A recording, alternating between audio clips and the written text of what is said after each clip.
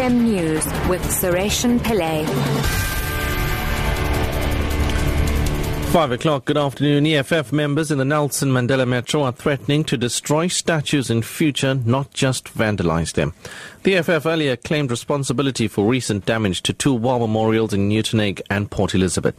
Deputy Chairperson of the party, Nelson Mandela Metro, Bo Madwara, has briefed the media about their way forward. What we are going to do next is that when we topple a statue, even if we break a leg, ladies and gentlemen, even if we chop off the head to a grinder, we are going to take that part, load it on a buggy or in a truck, and go and offload it in the ocean or in a river, just to make sure that when we say these things must be removed from the faces of South Africans, we mean business.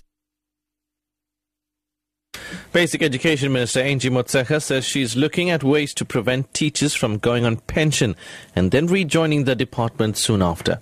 In a written parliamentary reply, Motshekga says the department is concerned about a growing trend of educators who resign with the intention of returning a few months later at the same salary level.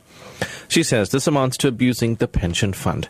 Motshekga, her department has been advised by the Council of Education Ministers to consider revising the current policy in this regard. Zimbabwean President Robert Mugabe has once again mocked British imperialist Cecil John Rhodes. Rhodes founded the former Rhodesia after his forces invaded the area, and it was named after him until independence in 1980. Mugabe has reiterated his government's position that the remains of Cecil John Rhodes should be left in his burial place in Zimbabwe. Like yesterday, Mugabe had his audience in stitches when he mocked Rhodes over calls for removal of his remains to the UK.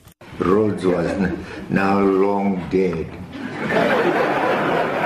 Long live dead Rhodes. We have the grave. You merely have a statue. We fear that he would rise. People don't rise from statues, they rise from graves. The French television network TV5 Monday is struggling to restore services across its channels after they were all hacked by people claiming to belong to the Islamic State group. The company's director said the cyber attack was very powerful and was continuing.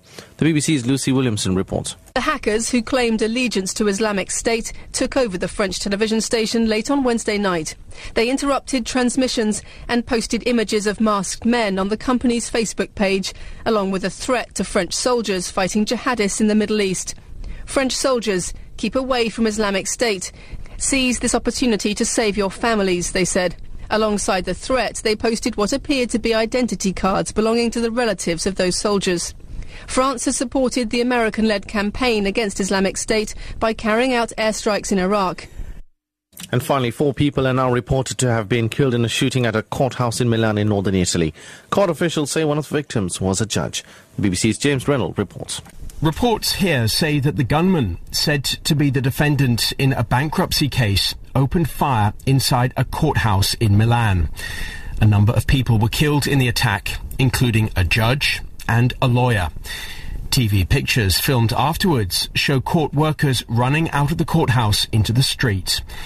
The Italian media says that the suspect took refuge inside the building and then tried to escape on a motorbike. Italy's Interior Minister Angelino Alfano says that the Carabinieri police arrested the suspect in Vimercate, north of Milan. Top story at 5 o'clock. EFF members in the Nelson Mandela Metro are threatening to destroy statues in future, not just vandalise them. I'm SARESHEN PILLAY. Your headlines in half an hour.